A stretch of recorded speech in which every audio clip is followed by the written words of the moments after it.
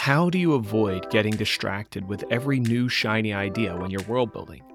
Seth and I talk a big game about how best to retain focus in world building, but I think it's high time we laid out some practical tips and guidance.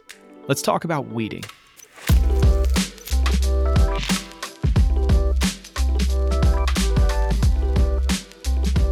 Welcome to the Worldcraft Club podcast, a show for writers, dungeon masters, and other storytellers who want to create rich, immersive worlds that will bring their audience back time and time again. I'm your host, James, and my co-host, Seth, is joining us here today to get into a nitty-gritty topic. As a brief aside, this episode was recorded with members of our Discord server serving as audience members who posted their questions as we had this discussion. If you'd like to be involved with something like this, go ahead and join our Discord server. Link is in the show notes via Linktree. Now, we like to think of world building as gardening. We did a whole episode on this idea, which I'll go ahead and link in the show notes for you. We think this approach to world building is apt because a garden is a human-crafted space that showcases natural beauty. Gardens take something natural, beautiful, and cultivate it for human enjoyment. We feel this has parallels in world building where ideas just sort of burst out of your head in a bit of a natural way, but your world itself needs to be mastered and arranged in such a way that it is ordered and beautiful to anyone who joins it. We can see that when we craft a setting, we're trying to order it much like that garden. So, what's a weed? It's something that's growing where it shouldn't. A rose can be a weed if it's simply in the wrong place. Now, we might love roses, but if it's in the middle of a row of corn, it could be inconvenient. This was the conversation I wanted to have with Seth. I wanted to know his thoughts on limiting his settings, how he determined what didn't belong, and what he did with those weeds when he pulled them. That is a great question. And I think that you really nailed the definition. It's a plant that's out of place. Yeah. And so in a world, that could be an idea, it could be a faction, it could be a nation, it could be a culture, it could be a piece of technology. It could be really anything that doesn't enhance the story, but takes away from it. When we talk about gardening, we really we're using that analogy because when you walk into a garden, the intent is that you have a certain experience. And different gardens have different experiences.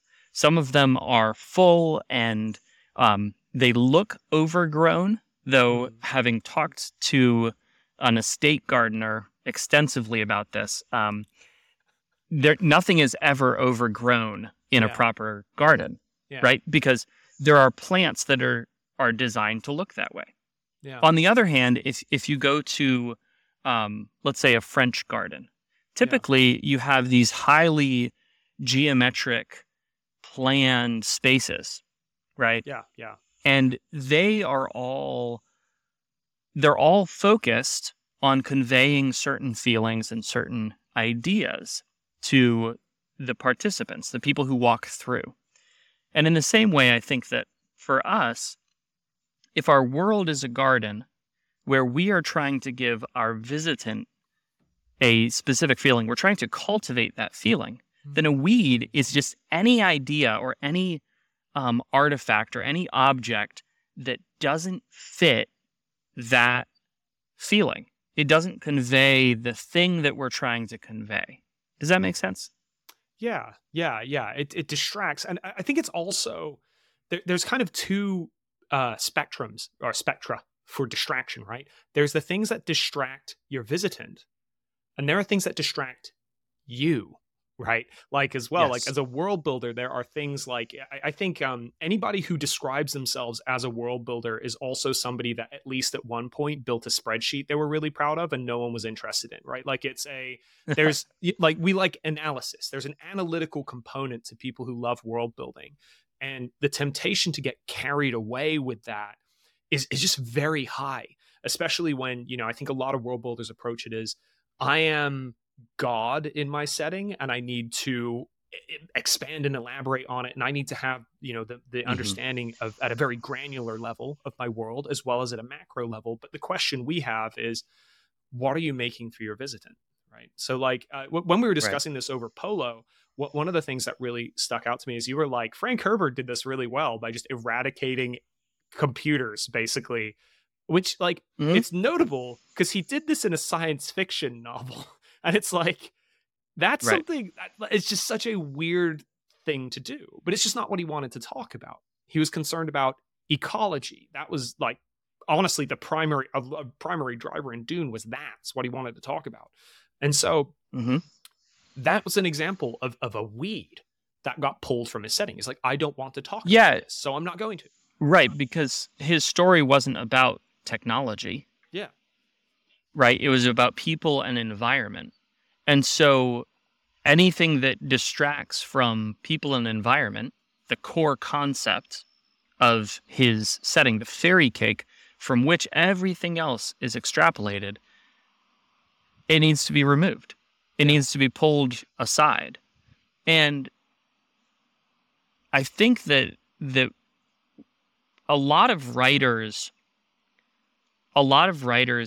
have a sense for this, but there's a reason that getting lost in the weeds is a common phrase. Yeah. Right? Yeah. It's the idea is that like you can just get lost in the detail because the detail isn't actually helpful for what you're trying to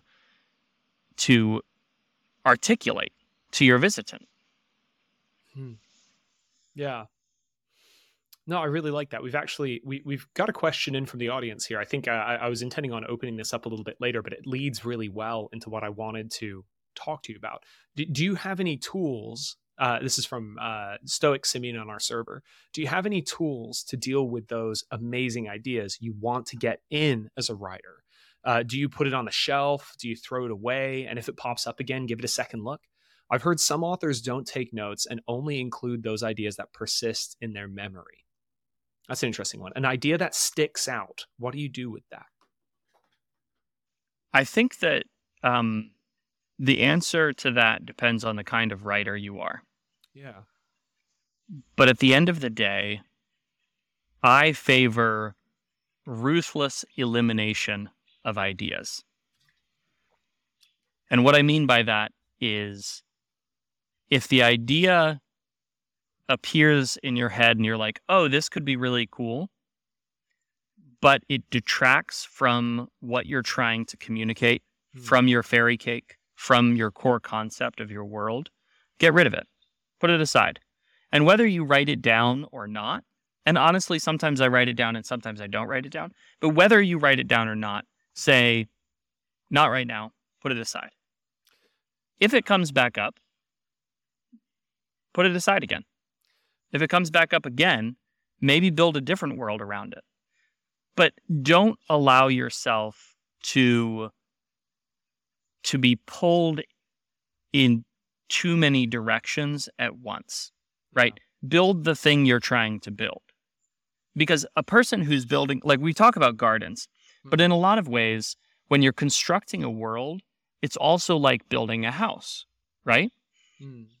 A person who sets out to build a house doesn't sit down with their plans, make their plans for their house, and then go all right, let's get started. And then halfway through be like, no, let's add a room over here.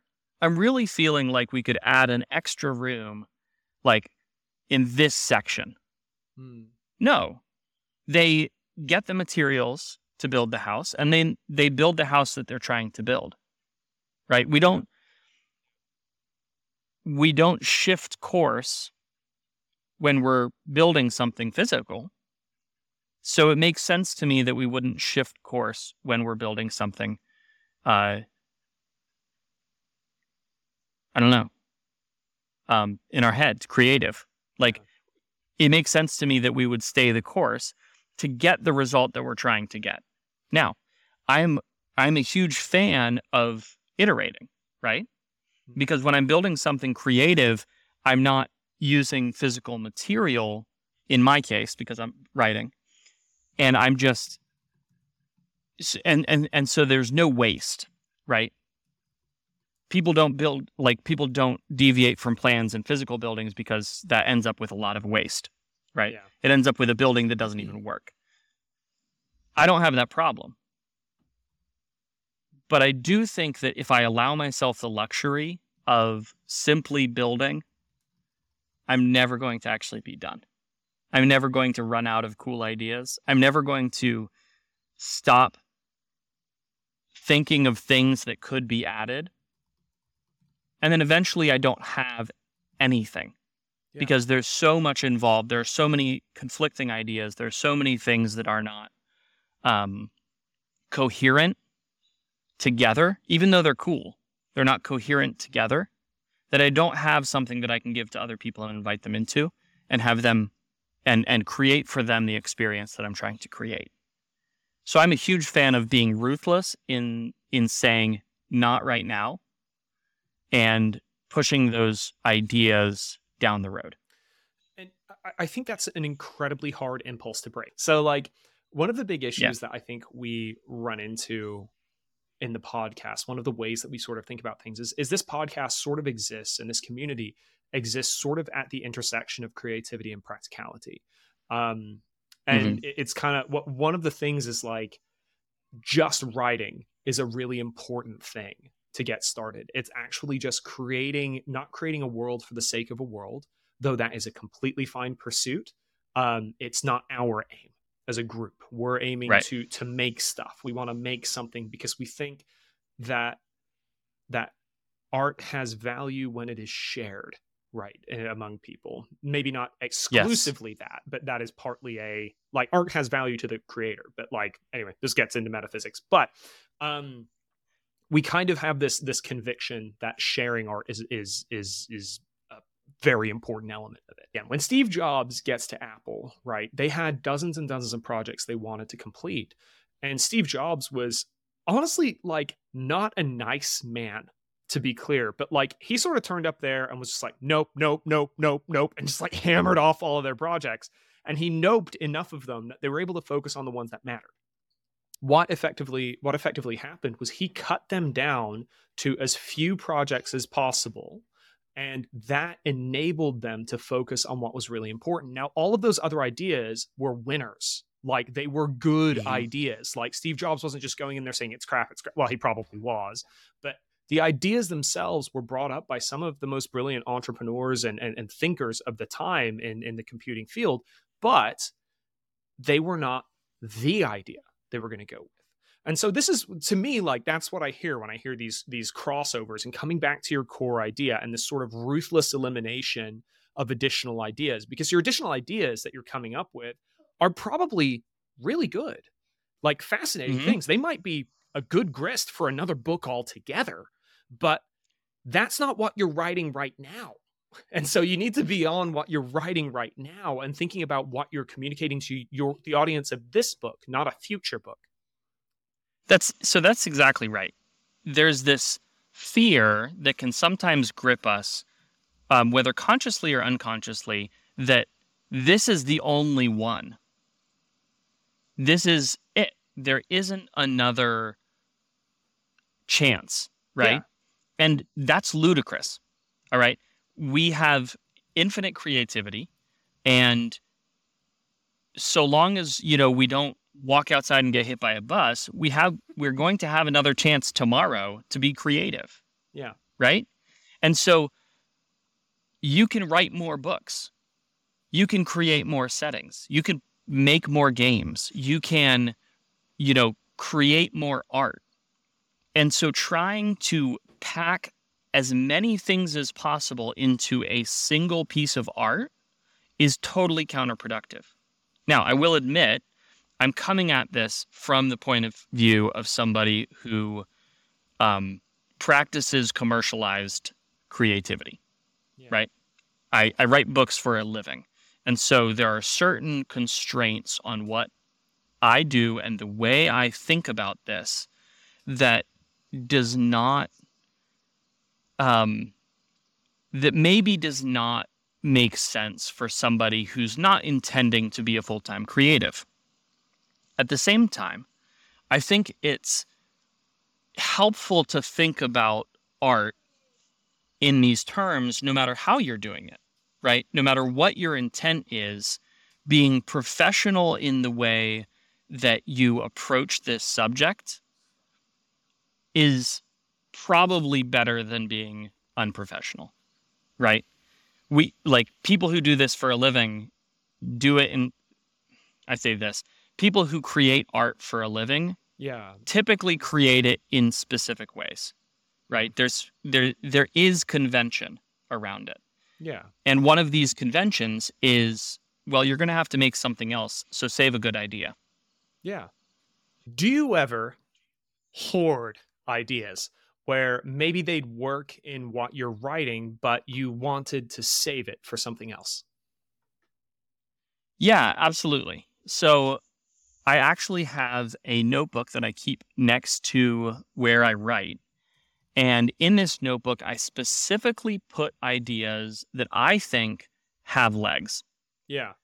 I think we can, and this sort of actually fits in with our garden analogy perfectly. Sometimes there are plants that look really good by themselves. They can be a centerpiece of a garden.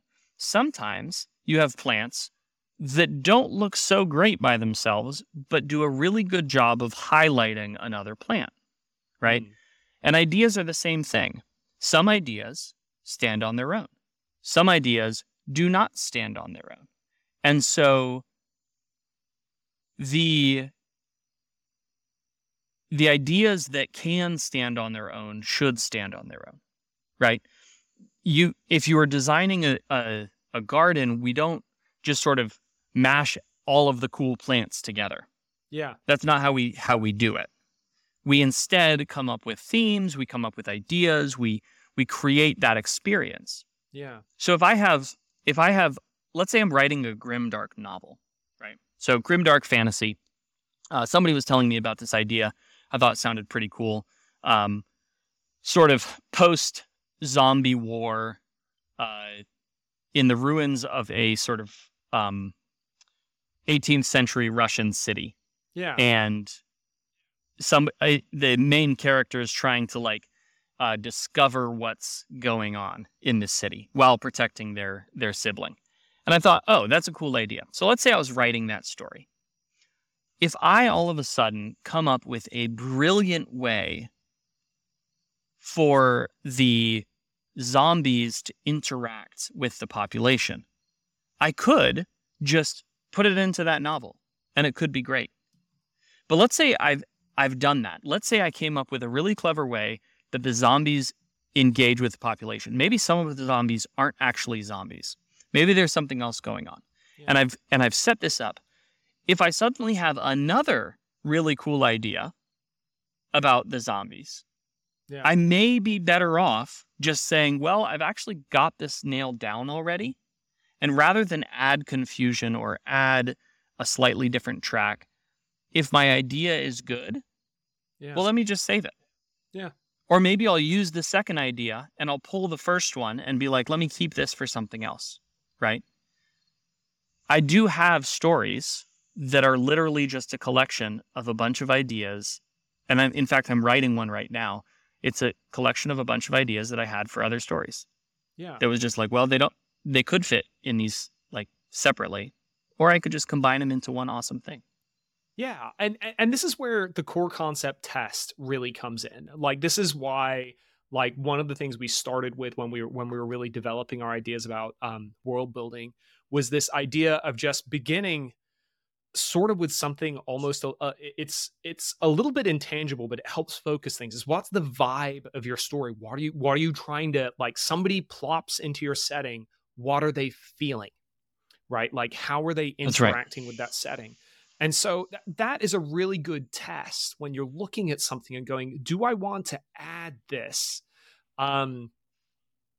It gives you this sense that you can use it as a test to determine, does this fit or does this not? Is this the vibe that I was going for? Because settings can involve contrast, and a beautiful bouquet of flowers is going to have contrasting colors in there, right? There's going to be things that may sit outside the theme and they might quite happily do so. But the core concept idea is a test you can run where you can sort of just go, well, does this look good? You know what I mean? Does this fit in here? Does this in either a way Mm-hmm. that contrasts or a way that complements what you're creating? So like it's a useful tool. Oh, interesting. So it's we've got the fairy cake is that it is a patchwork world. So random works.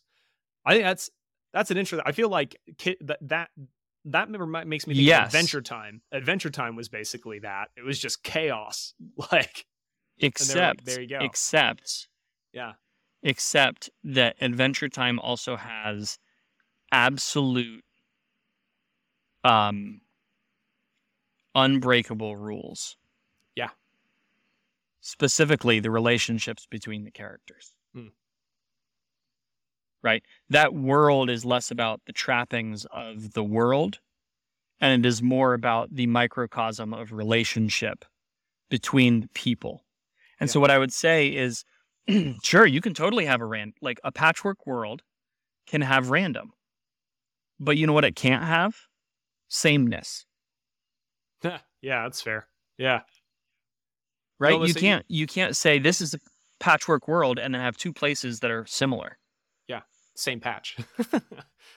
Yeah. Right, exactly. So no matter what you do, you always come back to that same thing of what is the feeling that I'm trying to convey, right? What is the experience that I want somebody to have when they walk into my garden?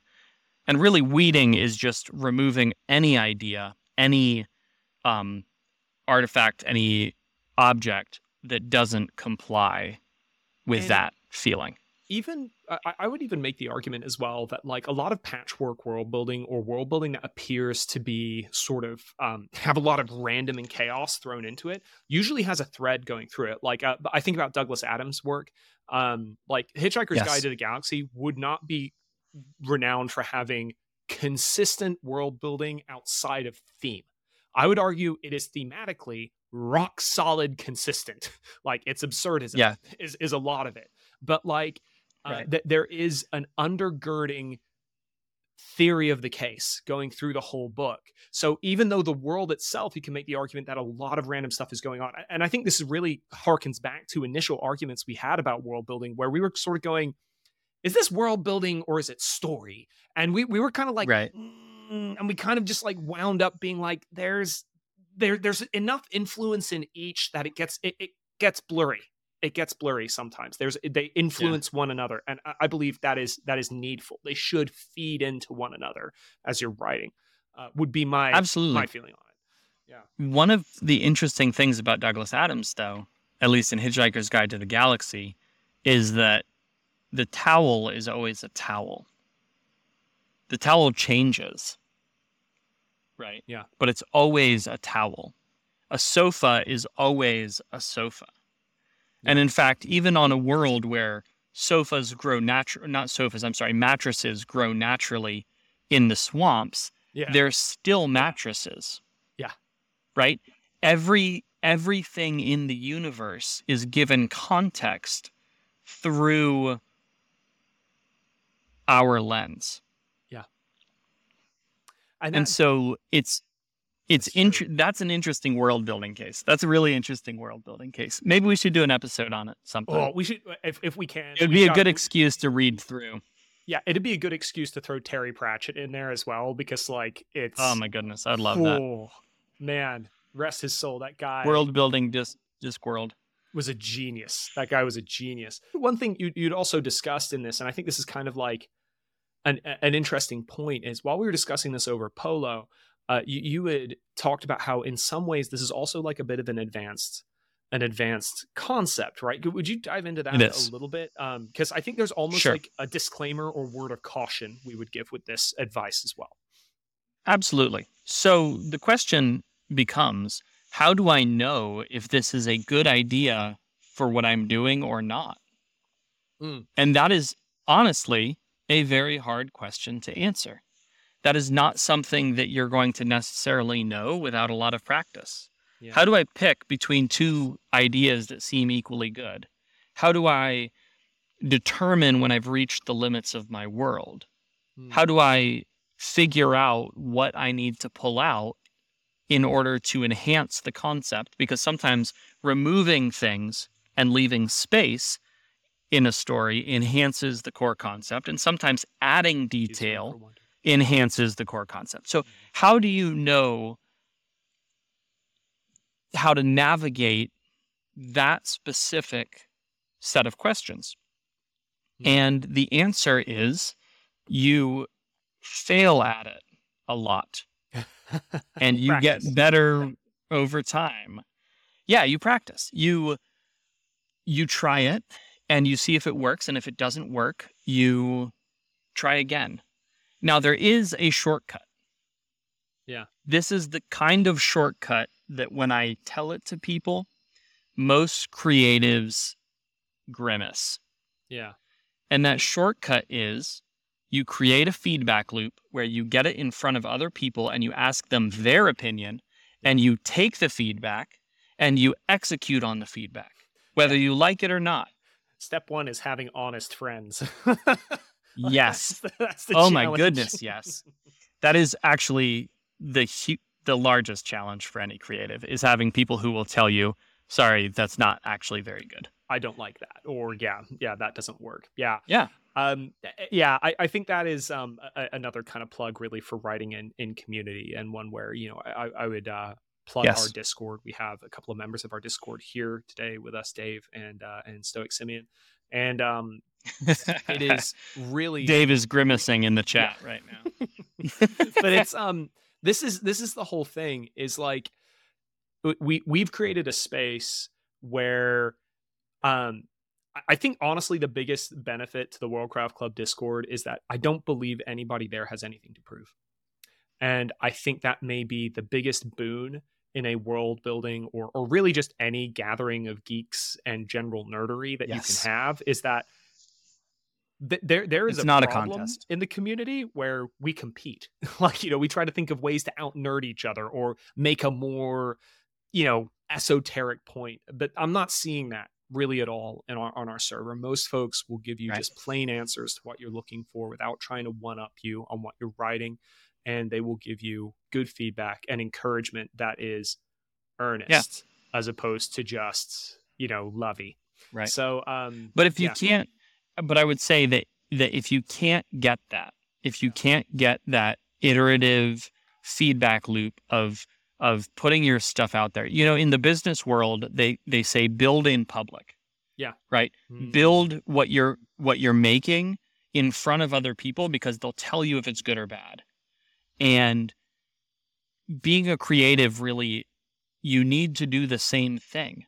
You need to build in public. You need to create your stories in a place where other people can give you feedback, because otherwise the process is so long and so excruciating. But not that it's not painful to put yourself out there and ask for honest feedback. That can be very painful too. Like, I understand that it is a sensitive, soul-bearing thing to create something and give it to other people and try to ask for honest feedback. But if you can't do that, you're going to just cripple yourself. You're going to cripple your ability to weed. You're going to cripple your ability to learn the advanced techniques that are going to take your world building and your storytelling to the next level. And I think Stoic has a really good comment here to close on. The projects I question the most are the ones that don't have a graveyard. Don't trust towns without graveyards or stories. Where do the bodies go? Is the question, right? Yeah. Like, at the end of the day, trim the fat. Like, it's hard, but was it kill your darlings is one of the best criticism that we can have. And we would make the same argument with world building, whether you are writing a story or running a D&D campaign. Is this a distraction? Right. Will it distract your players? Will it distract your readers, your audience and viewers? So I think that about closes us out with regard to the what, how, and why of weeding your setting. I'll briefly recap. A world-building weed is anything that distracts your visitant, or even yourself, from the world you're trying to create and the story you're trying to tell. We're not saying a weed is a bad idea, just that it's in the wrong place. The way you can identify your weeds is by having a strong sense of what you're creating by beginning your project with a clear mission statement or core concept that you're working on. We talk a lot about this in prior episodes, but you can boil it down to this question. What experience do I want my audience to have as they interact with my work, and does this element fit with it? Once you've identified your weed, you can pull it. Take it from the story. You might write it down in a use to later book or just scrap it altogether. Seth tends to recommend being fairly ruthless with this. Focus is key when you're writing. Better to have it out of your way and wasted than up in your peripherals when you're trying to finish something. Another tool that Seth identified was a speedy feedback loop. Having people you can trust around you who will read your work and give you that direct feedback quickly. Build in public is a great mantra for this. You'll want to make sure that what you make is exposed to criticism as quickly as it can be so you can supercharge your growing skills. I definitely recommend joining the Worldcraft Club Discord server, linked in the show notes via Linktree, to get into a community that's a little bit like that. So there it is. How you keep your world from getting lost in the weeds so you can get focused on what's really important. That'll about do it for this episode of the Worldcraft Club. Don't forget to review us on your favorite podcatching app. It really helps our visibility a ton, and we'd be super grateful for it. For Seth, I'm James, and this has been another episode of the Worldcraft Club podcast. Thank you so much for listening.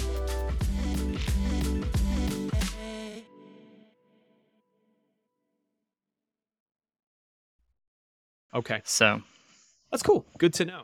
I wonder if we were to pull the rug on it, we could avoid that like Janet Jackson incident that happened at the Super Bowl like 100 years ago, like just in case, I'm like I'd start taking off my shirt. I was about to say, like, if any of us start taking off our shirts, if I can just be like, no, Seth, like, don't do that. All right.